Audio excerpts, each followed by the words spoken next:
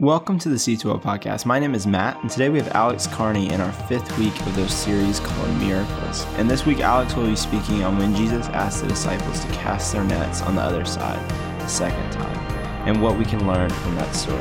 We hope you are encouraged and guided by today's message.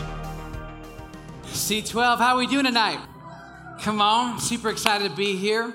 Hey, if it's your first time here with us, we just want to say welcome. We're so glad that you're here. Maybe tonight is your first night in a while. You've missed a series that we're in. And we are on a series of the miracles of Jesus where we're seeing God make impossible situations possible. And tonight is our last night in the series, and we're jumping into John 21. This is the story of Jesus doing the miraculous catch. And I'm just going to jump right in. Tonight, we're just gonna jump right in. We're gonna have some fun. We're gonna share some stories. You're gonna hear probably some funny stories of mine. You're gonna hear ones that are personal, ones that are real to me. You're gonna hear the truth of God's story, and then you're also gonna examine your own story. And you're gonna see where this fits into it. And tonight might get real, might get personal for you. And we're gonna have a chance at the end. We're gonna have a response moment, and I'll tee that up. I'll explain that. But we're gonna jump right in to this story. But before I do, I kind of have to tee up the life of Peter. See, to go over John 21, you got to know, okay, what is the life of Peter that led him up to this moment? See, in Luke 5, this is where Peter gets called by Jesus.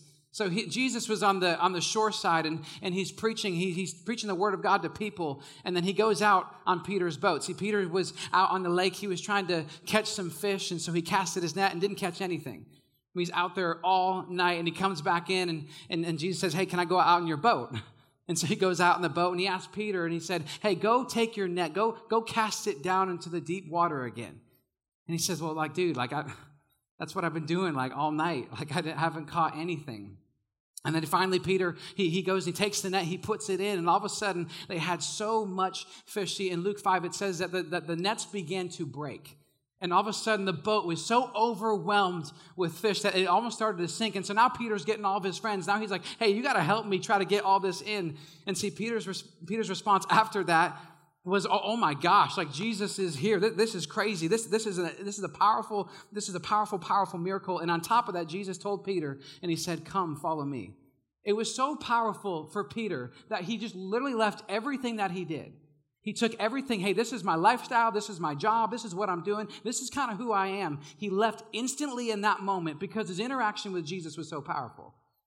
It was so powerful what Jesus or what Peter was able to encounter. See, this is big.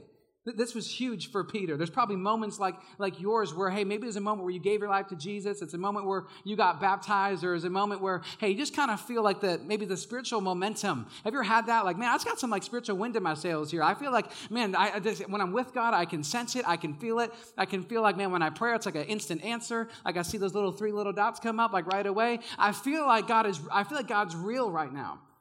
See, for Peter, just felt like he was on top of the world. There's some wind in Peter's sails.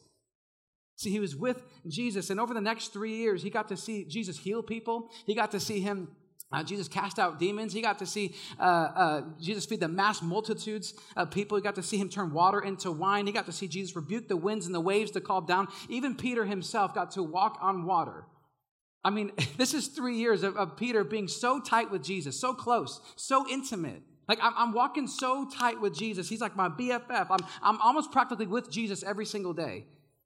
And after 3 years of being so close with Jesus, he does the thing he never said he would do. He denies Jesus. And he didn't deny him just once. He didn't deny him twice. He denied him 3 times. Now look what it says in Luke 22. But he replied, Lord, I am ready to go with you to prison and into death. Basically hey, wherever you go, Jesus, I'm going to follow you. Doesn't matter if it's in prison. Doesn't matter if you die. I'm going to follow you there. But Jesus answered, I tell you, Peter, before the rooster crows today, you will deny 3 times that you know me. And then seizing him, they led him away, took him into the house of the high priest. Peter followed at a distance. If you got your Bibles open, if maybe it's on your phone, I want you to highlight that. We're going to come back to that. Peter followed at a distance, and when some there had kindled a fire in the middle of the courtyard, he sat down together. Peter sat down with them. A servant girl saw him and seated there in the firelight. She looked closely at him and said, well, this man was with him. But he denied it. "Woman, I don't know him," he said. A little later, someone else saw him and said, "You are also one of them." He said, "Man, I am not," Peter replied. And about an hour later, another asserted, "Certainly this fellow was with them, for he is a Galilean." Peter replied, "Man, I don't know what you're talking about." And just as he was speaking, the rooster crowed. The Lord turned and looked straight at Peter. Just imagine that for a second. I mean, the maybe despair inside Peter of, oh my gosh, I instantly remember what Jesus just said. I mean, Jesus being beaten, being bruised. And I just denied him, the one who I called the Lord of my life, the one who I said I would follow you no matter what, even to prison or to death, no matter where I go, wherever you are, Jesus, I'm going to follow. Doesn't matter. And the Lord looked straight at Peter. Then Peter remembered the word that had spoken to him. "Before the rooster crows today, you will disown me 3 times. And he went outside and wept bitterly. I mean, Peter blew it. He did the thing he never said he would do. I'm sure at some point there's moments where you feel like, oh, dude, I blew it. Like, I failed hardcore. You ever a moment in your life where you're like, dude, that, like, yeah, I look back at that moment like, I failed hardcore. There's one that's, some might be funny, some might be serious. This is just a funny one of mine. This is a church that I came from in South Dakota, and I remember I was preaching at a different location. Some of you guys probably heard this story before, and I remember doing a game up front, and I'm not going to lie, this was a total fail. I mean, the whole night was just a fail in and of itself, and I was playing 2 truths and a lie up front. Well, the audio in the room was so bad that when the student came up and we played this game trying to interact with other students, that when they lied, just coincidentally, it happened every single time, that every time the student lied, there'd be feedback in the back. So go, and I was like, oh, that's just, I'm going to play off that. Like maybe the next person who comes up and that's the statement they say and that's the lie they say, well, I'm just going to assume that they're lying. And it kept happening for every student. Every time that sound went off, I just guessed. I said, that's a lie. And you're like, you're right. And so then I played off it even more, and I was like, oh, man, not today, Satan. And there was a girl in the back who she literally took, like, I'm telling you, she put her hands over her ears and she just started screaming at the top of her lungs. Like when I say screaming, it wasn't like I'm startled. It was like like she was like screaming. And then 2 thoughts went on my mind. I was like, gosh, I suck at this. I suck at preaching. And then the other thought, and if you are student ministry resident in the room, when students aren't paying attention, you're like, dude, pay attention. It's not that hard. Like, stop. It's not about you. Listen, I'm trying to help you. Listen, pay attention. Stop yelling. Stop screaming. And she's sitting there just screaming. And there's a youth leader that's like trying to calm her down. And I'm just like, whatever. Like, what are you doing? I get off stage at the end. And the pastor comes up to me and he goes, great job, bro. And I was like, yeah, no, I thought it went great. And he goes, you scared a blind girl. And I was like, oh, like, I was like, what do you mean? And he goes, the girl that was screaming, when you said, not today, Satan, she literally thought Satan was in the room, that she started freaking out and she started screaming. And I was like, oh, yeah, I'm just going to go light myself on fire and never come back to this ministry ever again. I mean, it just totally blew it. Like, I was so excited. You walk up the stage, you're like, man, freaking nailed it. And he goes, great job. You scared a blind girl. Hope you never come back. Oh, totally blew it. And then you have moments where you're like, I blew it, and then you learn from that moment, and you're like, I'm never going to blow it again. I'm never going to fail again. Well, I get to the residency. Strong start, Alex. Here we go. If you're a resident in the room, you probably can't do worse than this. One of my first one-on-ones came to the residency, huge fail. We sat down for an hour, and coach at the time printed out a whole Word document of everything I did wrong since being here. And I mean, this is the original copy, so don't look like it's just something I typed up. This is something I've had ever since. And I just wanted to read a little part of it. I wanted you to see how bad I failed. September meeting with Alex. ... Don't you love when it starts like that? You're like, ooh, waiting for it. One area I want you to lean into is ownership. Your lack of ownership has been displayed by doing half job, doing just good enough, not excellent, and not above and beyond. You upward delegate because you want somebody else to solve the problem. I feel really encouraged. We move on to the next thing. This is just one. There's 3 different events we went in detail with. We had an event on Sunday, and he said, hey, it's this Sunday, and I have zero confidence that you know what's going on or that it's going to be excellent. What happens represents our ministry, and I'm kind of thinking, I don't trust you to represent our ministry. All right, feel even more encouraged. Go on to the third thing. I was like, you wonder, like, is this going to end? Like, is this it? Like, am I just going to, well, there's a conclusion. We always love the conclusion. We go through all of it. In the next 30 minutes, an hour, we just sit in this. And he said, 20 minutes of our meeting yesterday was spent cleaning up stuff that you should have owned, partly because it was crap work and partly because you didn't solve any of the problems on your own. You upward delegated. I need you to do better, more complete work, act like you care. I love the residency program. I mean, we sat in that room, and then we walk out, and he goes, hey, man, so what do you think about those two dating? And I'm like, oh, were you not in that room? Like, how do you move from one to the other? See, I felt like I blew it. I mean, I felt like I failed. I felt like, and you always go from one thing to the next, and you have one moment of failure, and you're like, I learned from that. I'm never going to do that again. And then you step into another moment, and you fail there, and then you're like, well, could this get any worse? That you move on to the next thing. There's always another moment where you feel like you're just totally going to blow it. And I don't know what that is for you, but maybe there's moments in your life you're like, man, I blew it. I feel like I messed up. Maybe it's something in your dating life. Maybe it's something in your relationships or your family. Maybe it's in your relationship with God. You told God, I'll never do that again. I'll never make that same mistake again. I'll never sin again.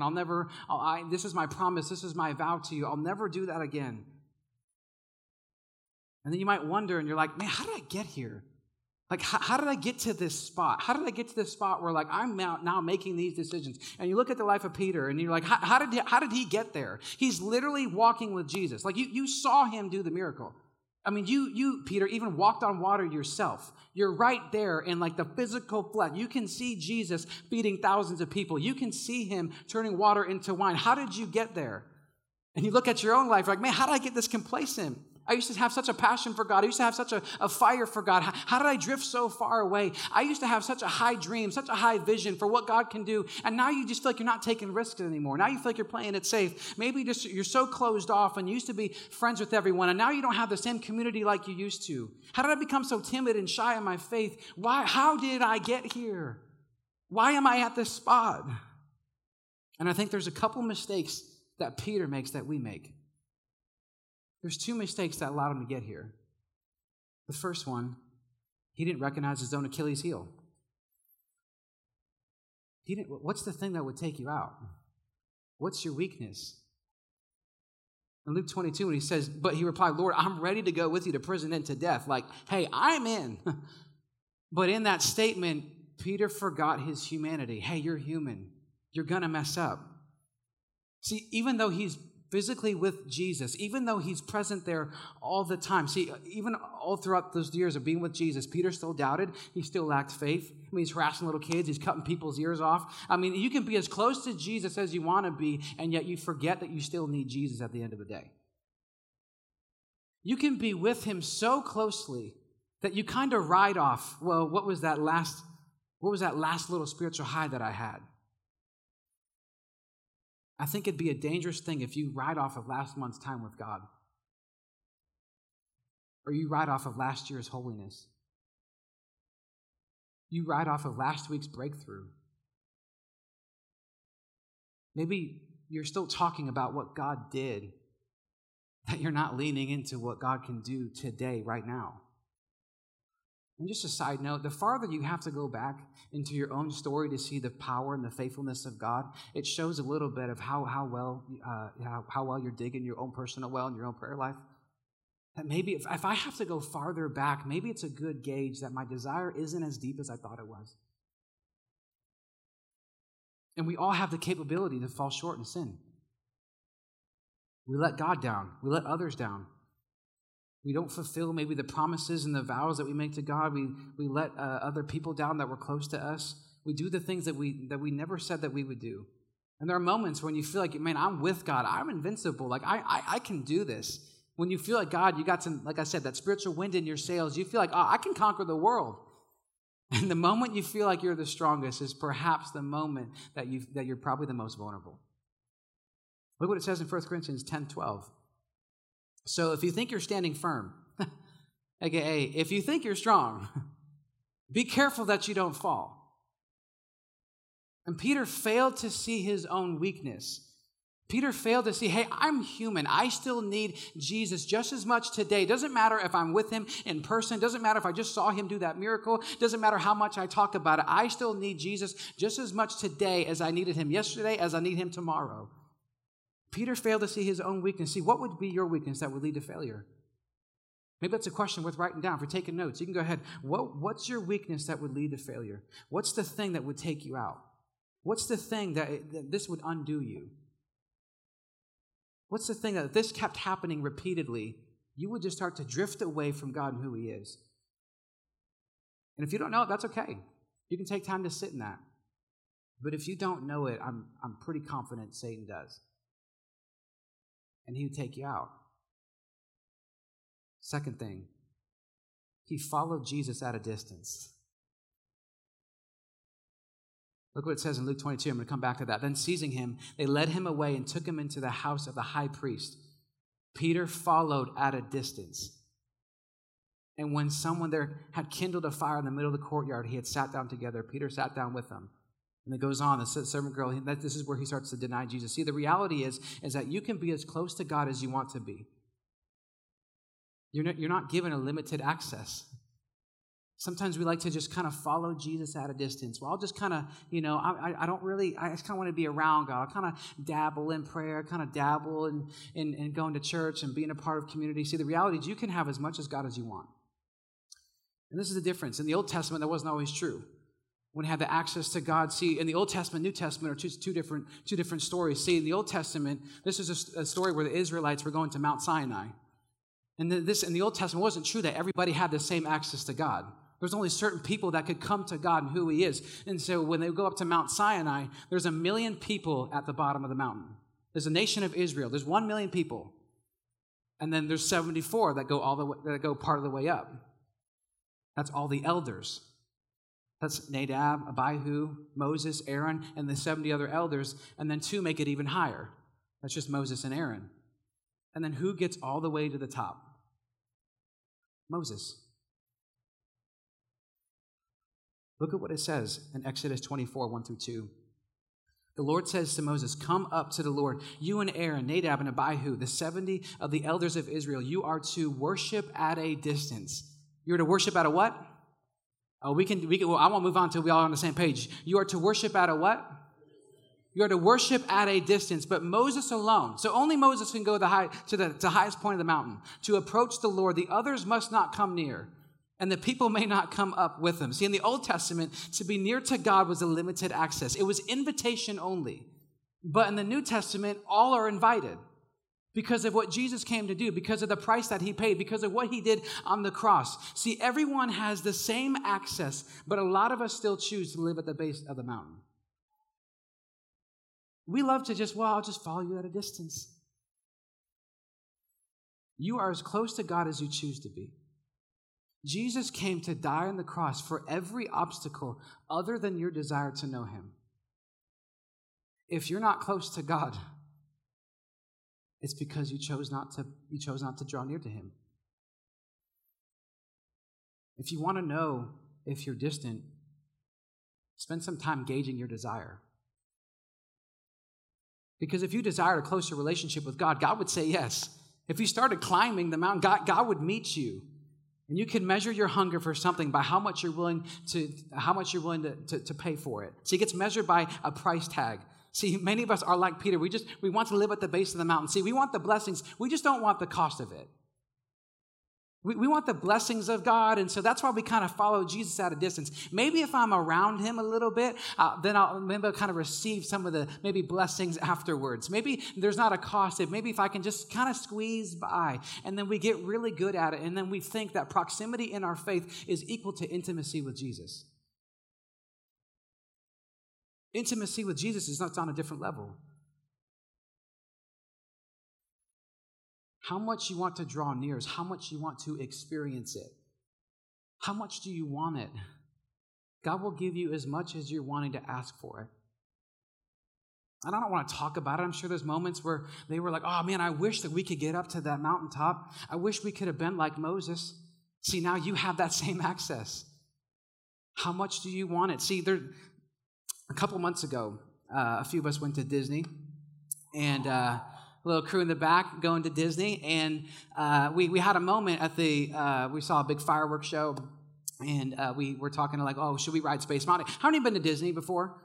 Okay, you got Disney lovers in here? Okay, how many have ever rode Space Mountain before? Yeah, okay. This is one of my all-time favorite rides. So at the end of the day, it's a fireworks show. You're up on your feet all day long. You're just kind of tired, and you're like talking about, well, should we ride this again? Should we not? Like, what do you want to do? And honestly, I was just like, I'm just so tired. I don't know what I want to do. I'm just so exhausted. And then, you just kind of make like a split-minute decision. You're like, well, hey, we're just going to go for it. And so if you've been to Disney before, if you're waiting in line for 20 minutes, like, dude, that's a steal. Like, you better go ride. I don't care what ride that is. You could be sitting in a teacup going spin around in circles. You ride whatever you want. If you're waiting 20 minutes, you better take every opportunity you can. So Space Mountain, it's one of my favorite rides. And I mean, we had to go. So all of us took off sprinting. All of us we just like took off, literally sprinting to Space Mountain. I mean, I'm like dodging like moms with like their kids in the stroller, and they're giving me like weird looks, and I'm like, got a blast, like I'm gonna ride Space Mountain, like I don't care, like, and they're giving me dirty looks, and they're all stressed out. They all got Disney ears, like their baby's crying. I'm like, hey, dude, just because you can't go to Space Mountain, you can't get mad at me. So I'm now sprinting to Space Mountain. We get in line. Finally there, now I'm excited. Well, if I'm excited, sometimes it's hard to contain the excitement. So now we're sitting inside Space Mountain. Everyone's kind of rushing in. Now we got a bunch of people on the inside that I saw this woman come up. So I just start yelling. I just start getting excited. Well, the woman's coming, and she's going like this. So I'm like, I start yelling louder. So I'm like, yeah, woo! And she goes like this. So I'm like, okay, I'll yell even louder. I'm like, woo! And she goes, no, honey, you got to raise your hands. I'm trying to see their seatbelt. Well, people start screaming. People start like losing their minds. They start like yelling in Space Mountain. Everyone's like this Space Mountain 11:30 energy. Everyone's like, yeah! Like people like banging on like on the railing. I start banging on my seat. This is the best ride. This is the best experience I had in my life. I was like, man, 11:30 Space Mountain energy. You can't top it. Jesus was there. I saw him. And Buzz Lightyear. Man, it was like that was like one of my favorite moments of the trip. Man, I wanted to experience it. I could have talked about it, or I could have experienced it.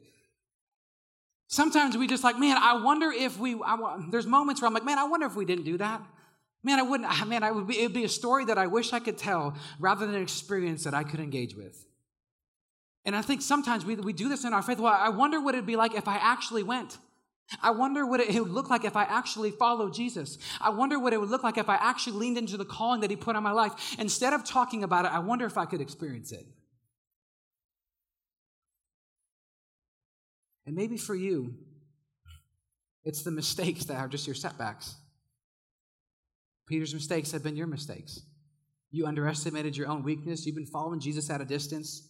So you stop pursuing the calling God has put on your life. You stop following Jesus. You've grown apathetic. You don't have a deeper hunger for God's presence like you used to. Maybe you failed. Maybe you've blown it big time. And for Peter, after this moment happened, Jesus went to die on the cross, and Peter went back to his old ways. Imagine the despair that Peter is in. Imagine the catastrophe that he's feeling. It says in John 21, 1-3, now this is the story of the miraculous catch. Afterward, Jesus appeared again to his disciples by the Sea of Galilee. It happened this way. Simon Peter, Thomas, Nathanael from Cana and Galilee, the sons of Zebedee, and 2 other disciples were together. I'm going out to fish, Simon Peter told them. And they said, we'll go with you. So they went and got into the boat, but that night they caught nothing. You ever feel like you just suck at your job? Like, you're a fisherman. You threw out a big freaking net in the lake. You're telling me you can't catch one fish. No one relates to that? All right. No one else feels like they suck at their job? Peter went back to his old life. When all was said and done, he felt like he failed. He denied Jesus. He did the thing he never said he would do. He went back to being a fisherman. Failure has a way of making you go back to the life that you used to live. Failure calls you back to the position that gave you no purpose and that gave you no meaning. And maybe for Peter, he would just live the rest of his life with regret. Oh, wishing I would have done things differently. Oh, gosh, I would go back and I would change that. I wish I followed Jesus not at a distance. I wish I drew nearer to him. I wish I could experience God more for who he was. Oh, I wish that I would have been there with Jesus. And now he would look at those days, and I would have done it differently. He might look at Jesus as like, well, those are the highlights, and now there's no hope. There's no future, and there's no hope. You ever felt that in your journey? You felt like, man, I failed. I've blown it. That you feel like, man, there's no hope. There's no future. I can't turn back now. And it keeps on going. Early in the morning, Jesus stood on the shore, but the disciples did not realize that it was Jesus. He called out to them, friends, haven't you any fish? No, they answered. Throw your net on the right side of the boat and you will find some. When they did, they were unable to haul the net in because of the large number of fish. Does this story sound familiar to you? Same story. Then the disciples whom Jesus loved said to Peter, it is the Lord. And as soon as Simon Peter heard him say, it is the Lord, he wrapped his outer garment around him, jumped into the water, and the other disciples followed in the boat, towing the net full of fish, for they were not far from shore, about 100 yards. When they landed, they saw a fire of burning coals there with fish on it and some bread. Jesus said to them, bring some of the fish you have just caught. So Simon Peter climbed back into the boat and dragged the net ashore. It was full of large fish, 153. But even with so many, the net was not torn. Jesus said to them, come and have breakfast.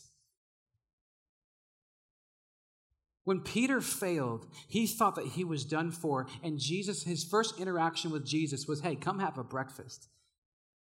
What a model of grace. It's the same place where he was called in the first place. It's the same place where Jesus reinstates him.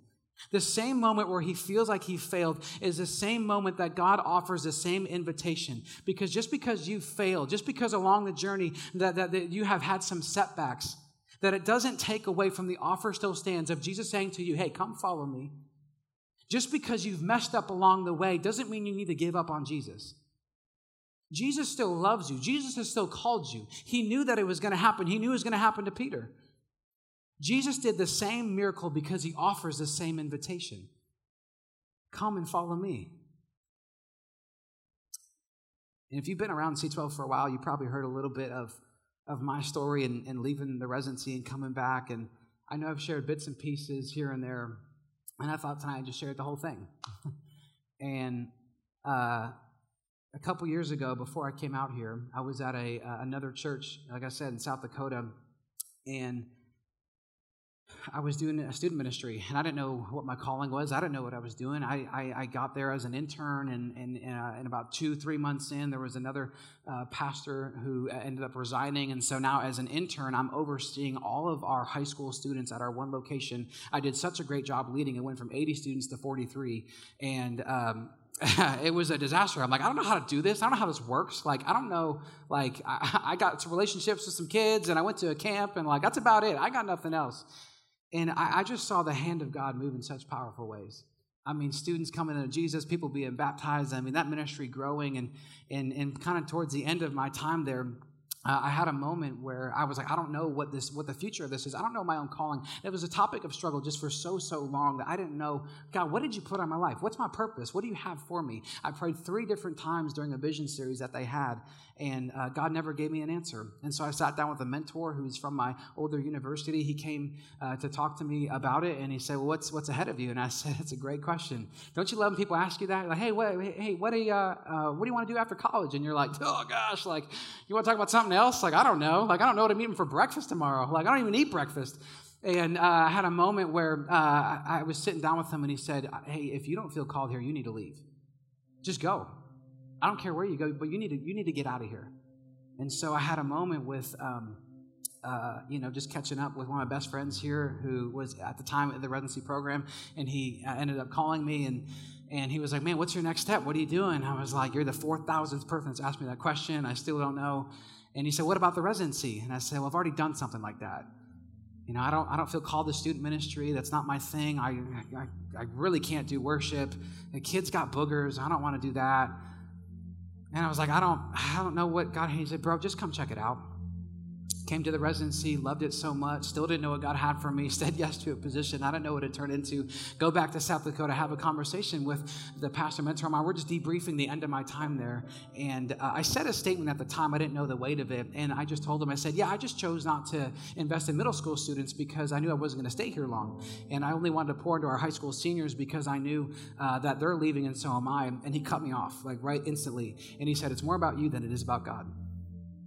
I was like, whoa. Guns a-blazing. I was actually with a friend of mine, and he didn't know him. He was actually a new intern, just got here. He was like eating a burger, and he like, as soon as he said that, his eyes got really wide and like set it down. It was like, oh, shoot. He said, you suck. And he said it again. He said, it's more about you than it is about God. He said, you chose not to invest in middle school students because it was more about you than it was about them. And you chose not to invest in them. God's called you to be here, whether it's a day, it's a year, it's a month. It doesn't matter how long it is. You plant seeds in people. You serve and you wash feet. It's your job as a pastor to impact the next generation. Therefore, you didn't give me your very best. That conversation was marking. And then a couple days later, I was hanging out with some friends, and they just moved into an apartment, and we're having a little movie night, and I felt the Holy Spirit tug on my heart to go pray. So I went to the only place that I knew how, and to be isolated in the apartment, went in the bathroom, got on my knees and prayed. I stood up and I looked in the mirror, and God said, in 2 years, give me your very best for 2 years. Came into the residency program, and you guys know, obviously didn't stay the whole 2 years. Left at 1 year and 4 months, still struggling with calling, still struggling with like, what? God, what did you put in my life? What am I supposed to do? You get to a spot where you get caught up in positions rather than just a posture to serve. You get caught up in having more influence than you do having a character that just runs deeper. That you want more with what God has for you to do rather than who God can just make you to be.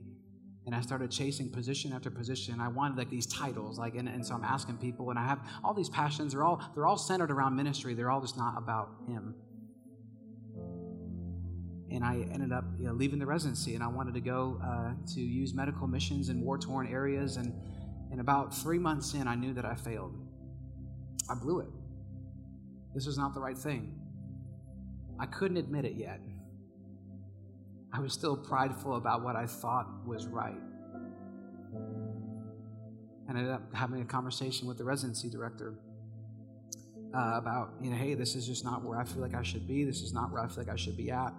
And we had a conversation. He talked about winter seasons. And then you guys know in 2020, COVID hit. And over COVID, I just got to sit and be in the presence of God and like learn what it means to rest. I mean, I went through episodes of PTSD and derealization disorder. I mean, it was a horrible experience. And I remember I still have this note that I went back to. It's actually a note from a previous leader here at C12. And I was taking time. Sometimes I just go back, and when you feel like you're at a low point, you just got to remember what other people see in you versus what you see in yourself. And I just sat on my bed late at night, and I was just reading this. And this is what drew me back into, like, I want to be a part of ministry again. And they went on to say, I pray you never question the impact you've had on people because the Lord speaks through you in a unique way. And I hope you know the words He spoke through you changed my life. And I know I am not and will not be the only one who feels that way. And I read that, and I was like, I got to get back into ministry again. I got to, like, this is it. This is the calling. And I ended up calling the residency director, and I was like, dude, like, I failed. Like, this was the wrong decision. I left. And he very kindly was like, yeah, I know. And he said, I didn't ask you about the residency the first time we met. I didn't ask about ministry because I didn't want to plant those seeds. I wanted God to get you there on your own. And then he said, man, what about the residency again? And I was like, well, that'd be kind of awkward, don't you think?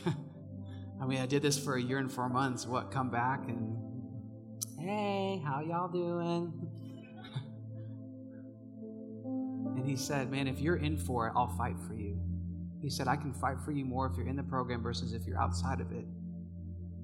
And for the next month and a half, I didn't know if it was going to work. I didn't know what was going to unfold.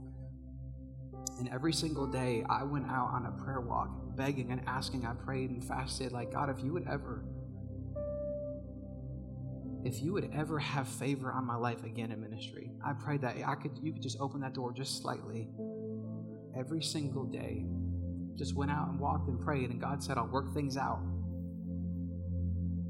And maybe you're in a season where you feel like you're waiting for an answer. What you do in waiting matters.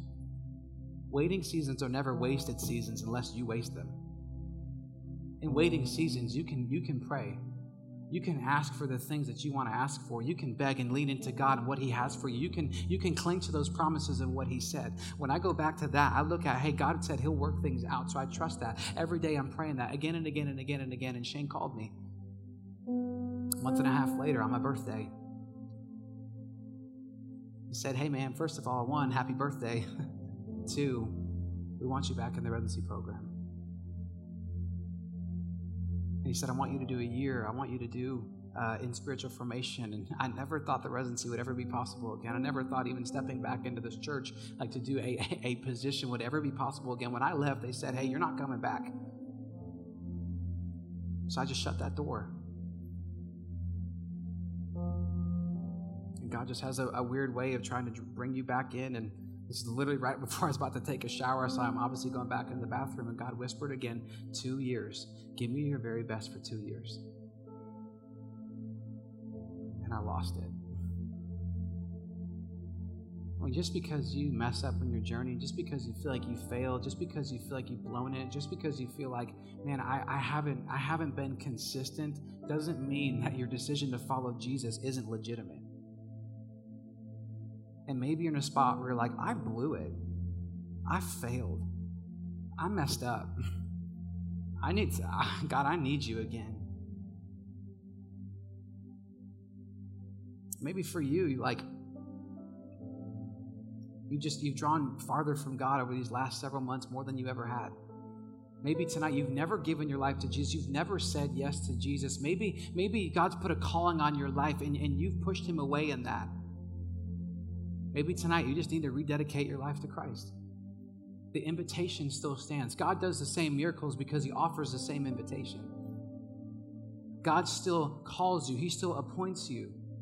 God still loves you. God is still the same today as He was yesterday. God's grace can cover the same sin that you feel like you're committing. God is the Lord over your life, and although you feel like you've blown it, God says, hey, come follow me. Let's have breakfast on the beach. I love you. I've called you. I've appointed you.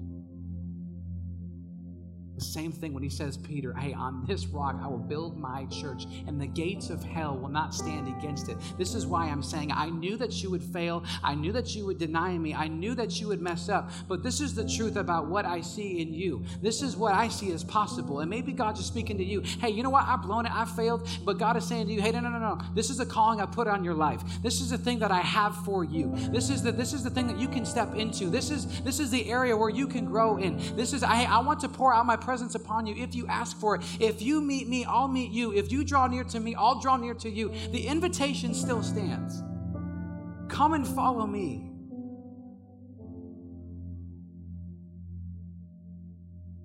We're going to have a moment where you just get to respond to it. What is God asking of you? Maybe God's asking, hey, give your life to Jesus. The Holy Spirit's tugging on your heart and you want to step into a relationship with Christ. Maybe, hey, you just need to rededicate your life to Christ. Maybe you've drawn so far from God. You pushed Him away. You just said no. Maybe this is the first time you've been to church in a long time. Maybe you've stopped following Jesus and God just wants your yes again. Hey, come follow me. Maybe you've left a calling that God has put on your life out of fear and out of worry and out of doubt. And God is saying, hey, step back into that again. Come and follow me. I'll show you the life that I can give you. Maybe you just need to give your yes again. So as you came into the room, you had a bunch of response cards, and on that, There's a place to put your name. There's a place to put some of your info. There's a place where you can write something on it. Maybe tonight is a night where, hey, you want to step into a relationship with God. I've never had a relationship with Jesus. I know that Jesus came to die on the cross for my sin, and I want to enter a relationship with that. I'm going to have a moment where I'm going to pray, and you can have a moment where you can receive Christ. Maybe tonight is a night where, hey, I just need to rededicate my life to Christ. It's been so far. It's been so long. I haven't taken the steps that I know that I've needed to, and I want to step back into a relationship with God again. Maybe you just need to give God your yes again. All of you are called. All of you are gifted. If you're a follower of Jesus in this room, God has given you spiritual gifts. God has called you. He has anointed you. He has appointed you. There is a calling that is on your life, and God wants you to step back into that again. Maybe for you, it's something personal. Hey, I don't relate to that. I'm already a follower of Jesus. Yeah, I'm already dedicated to following him. Well, maybe for you, it's, I just need to give that back to Jesus again. I need to surrender. You can have a moment where you can write that on the card. Have a moment where you can write, hey, what is that thing I need to surrender? What is that sin? God, I need to give that back to you. What is the prayer that you're asking? Maybe you can write, what is God asking of you? And take a moment. Write that on the card. We'll have baskets up here in the front of the stage. Whatever your step is, you can come, drop in the basket. We'll follow up with you. We'll pray with you. We'll pray over these requests. We'll pray over things that you're just wanting to say, hey, God, here's my yes again. God, here's the thing that's been holding me back. And God, I just want to lean into that. God, here, I surrender. And God, you're in control. I give you that sin. I give you that thing that maybe I want to keep close. I've been following you at a distance, and I want to draw nearer to you. So you can have a moment before we jump into this worship song. You can reflect. What is God asking of you? What is the Holy Spirit tugging on your heart?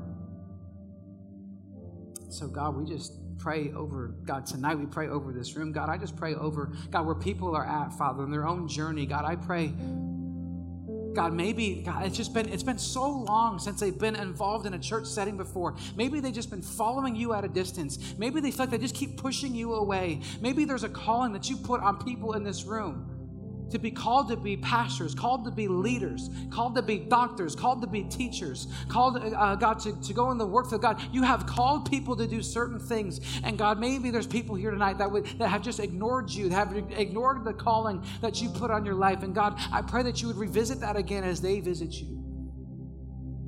God, I pray that they'd be reminded, Father, of how much you love them. There's no failure that's too big that your grace can't cover. There's no mess up, there's no screw up that we could do that God could ever pull us away from the love of Christ. God, your word says there's no height, nor depth, nor angel, nor demon. There's nothing that could separate us from the love of Christ. And so, God, I pray that you would even awaken us in this room. Awaken us to your presence. What's that step that you're asking us to take? What's that one thing? Maybe it is to give my life to Jesus. Maybe it is to rededicate my life. Maybe it is to say yes to that calling. It's to lean back in. It's to not follow you at a distance, but I want more of you. You, Jesus, died on the cross for our sin. Those in the room, never been in a relationship with Jesus. He died for you. He loves you. We've all sinned. We've all fallen short of the glory of God. And we get to have eternal life with him. And so, God, I pray that you would meet people. You would visit people. This in Jesus' name. Amen. Thank you for listening to the C12 podcast today. Take some time to reflect on what may be your Achilles heel, the thing that keeps coming back that Jesus is offering you a way out of. C12 small groups are starting back, and this is a great way to get involved with community and to grow deeper in your faith. Just click the link in the description below so that you can learn how to get signed up. Just click the link and search C12 in the search bar, and then you'll see all the different small groups. Definitely want you to get plugged in. They do start this week, so you want to sign up immediately and get plugged in. If you would like to learn more about College at 12 Stone, give us a follow on Instagram at C12Stone. Hope to have you join us next week.